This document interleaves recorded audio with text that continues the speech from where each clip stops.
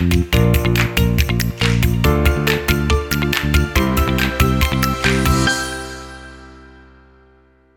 welcome to another edition of Robinson Ralph's Having a Natter. And today I'm having a natter with David Sillitoe. Hello, I'm very much looking forward to having a natter today with Simon Robinson. Thanks, Dave. And we're going to be talking today about Earl Shilton Town Council. Is that any relation to Peter Shilton, ex-England footballer? Not as far as I know. Great Question, though. Earl Shilton Town Council and Kay Miller. Now, the most eagle-eared amongst you will be thinking, hang on a second, the respondents come first there. Usually it's the claimant be the respondent. Ooh. Well spotted. This is because we're now dealing with an appeal in the EAT. And the appellant is the respondent, which means the claimant in the claim is the respondent in the appeal. Mind blown. It really is, isn't it? In fact, I think we probably better stop there. I'm confused already. Good stuff. Don't worry, dear listener. We won't stop there, or worry. We won't stop there. We're gonna crack on. And this is a very interesting case involving toilets, wasn't it? Yeah. Like all of your favourite conversations, it involved going to the toilet. It did. Or dreams, but this one isn't about dreams. No, please, let's never have a podcast where we have to go through any of your dreams. It's not because they're particularly dark or disturbed, dear listener. They're just incredibly dull. I think that's harsh. I don't agree with that categorization at all. So, I mean, for any of you who've heard my zombie dreams or my rats dreams or my haunted house dreams or my flying dreams, actually, now I'm saying them out loud, they do sound quite dull. But why don't you have that moment of realization when you're telling me that when I'm doing anything to kind of look elsewhere, look busy? Well, look, it's a light bulb moment. Yeah, one day we'll do a dream in the podcast, and then let people decide for themselves. Yeah, sometimes the people listening to the podcast fall asleep and therefore dream. So that's ironic, isn't it? Yeah, it is ironic. Yeah. So in this case, the claimant was an office clerk. I don't suppose the job title really matters, but there it is for completeness. And she worked for the council, and the council has a building. It operates a building owned by the Methodist Church nearby, and the building hosts a playgroup. So anyway, the men's toilets are the part of the building used by the respondent, and the women's toilets are the part used by the playgroup. And the downside of that was that the children attend the playgroup, so female employees had to attract the attention of one of the playground staff if they wanted to use the women's toilets, and then wait until the toilet's been checked to see if a child was present, and obvious sort of safeguarding measure there, which is understandable. But it wasn't always easy to attract the attention of one of the playgroup staff, and this arrangement was not suitable for the claimant if she needed to use the toilet urgently. So then, at some point, the town clerk offered female employees the use of the men's toilets, which doesn't even sound fantastic as an offer anyway, but it got even worse because, I mean, as a man, it just sounds unpleasant anyway, doesn't it? But you know, so for a woman, it's like, ooh, have you thought of the men's toilet? So anyway, the men's toilets consisted of a single cubicle and a trough urinal. As if it could become any less appealing. A trough urinal. I don't think it was also used for sort of cattle feeding. No. But, I just think it just reflects the shape of the urinal. I mean, I don't know how many various types of urinal shape there are, how they're defined. If you know, please do write in. Answer on a postcard to Robinson Ralph urinals.com. Yeah, that would be wheelie interesting. Yeah, it would be. Anyway, there was a sign that should be placed on the door when the toilet was being used by a woman, but dear listener, surprise, it wasn't always used, and the only facility suitable for women was the single cubicle. I don't know why the tribunal or the EAT needed to make that clear, as if we're going to think, oh, did they use the trough urinal as well? So clearly the women, a she-wee. Could have been a she-wee, but then why would they have gone into the toilet?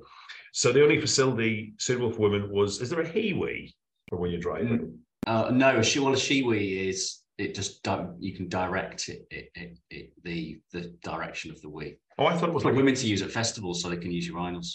Is it? Oh, I thought it was I thought it was bottles that they weed in. No.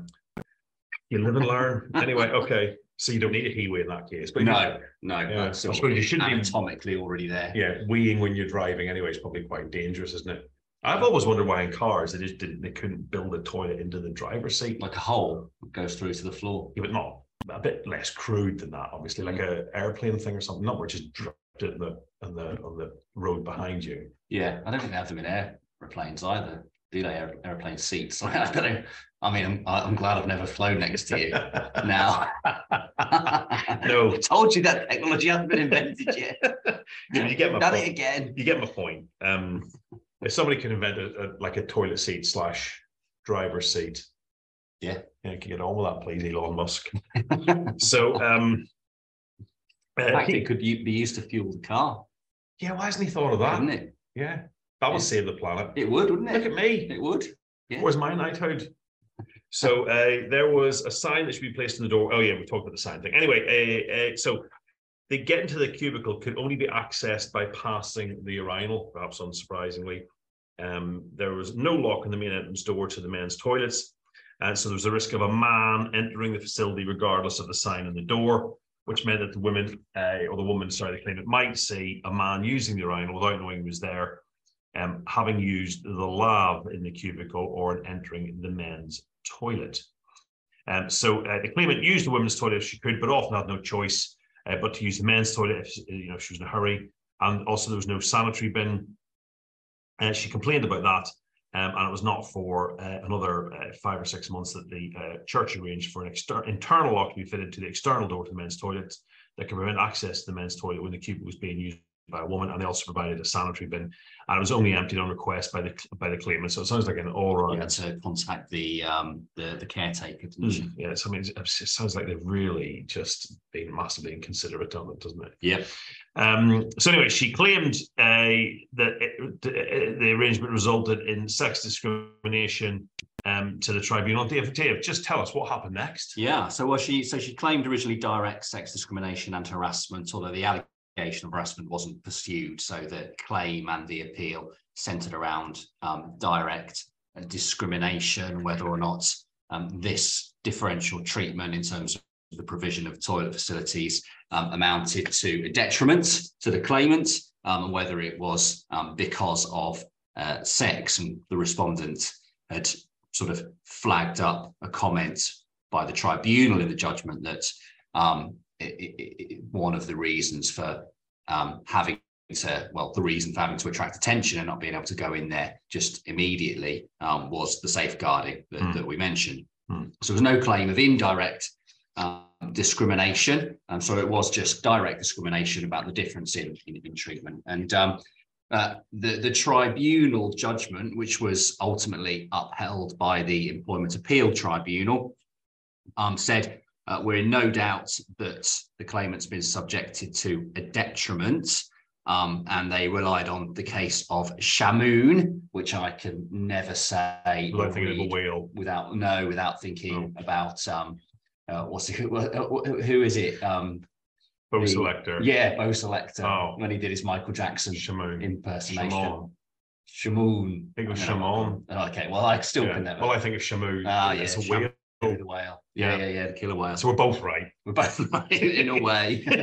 in our own way. So yeah, I mean, a detriment will be something that any reasonable person or employee would consider to be a detriment. Yeah, exactly. Yeah, exactly. Reasonable. We're reasonable. Just we're normal, reasonable people. That's it. Here, aren't we? Nothing suspicious happening. Any reasonable person could reasonably consider not having immediate direct access to toilet facilities, the risk of seeing a person of the opposite sex using toilet facilities, and not having a bin in which to dispose of sanitary products as a series of detriments. I mean, I don't massively enjoy being in the urinal with loads of other blokes having a wee either side of me. No, it's not ideal. No. Is it? No. It does beg the question why you spend so much time hanging around the public toilets at least. So I thought you were going to go, I thought you were going to say, this is all in your house. Okay. Okay. And yeah, so we've got detrimental treatment, but we still need to consider from the tribunal's perspective whether or not it was less favourable than a comparator, and also whether or not that reason was sex. So they noted that at no point until May 2017 was Mr. Jackson, so the man with whom she worked, or indeed any other man working for the respondent, in the position of not having immediate access to toilet facilities. And at no point did the man with whom she worked have to inform a caretaker, still one of the opposite sex, that the bin needed emptying of intimate waste. So the tribunal said, it's clear in our judgment this is a case of inherent discrimination. All women are in a less favourable situation than all men, sex being the reason for the treatment.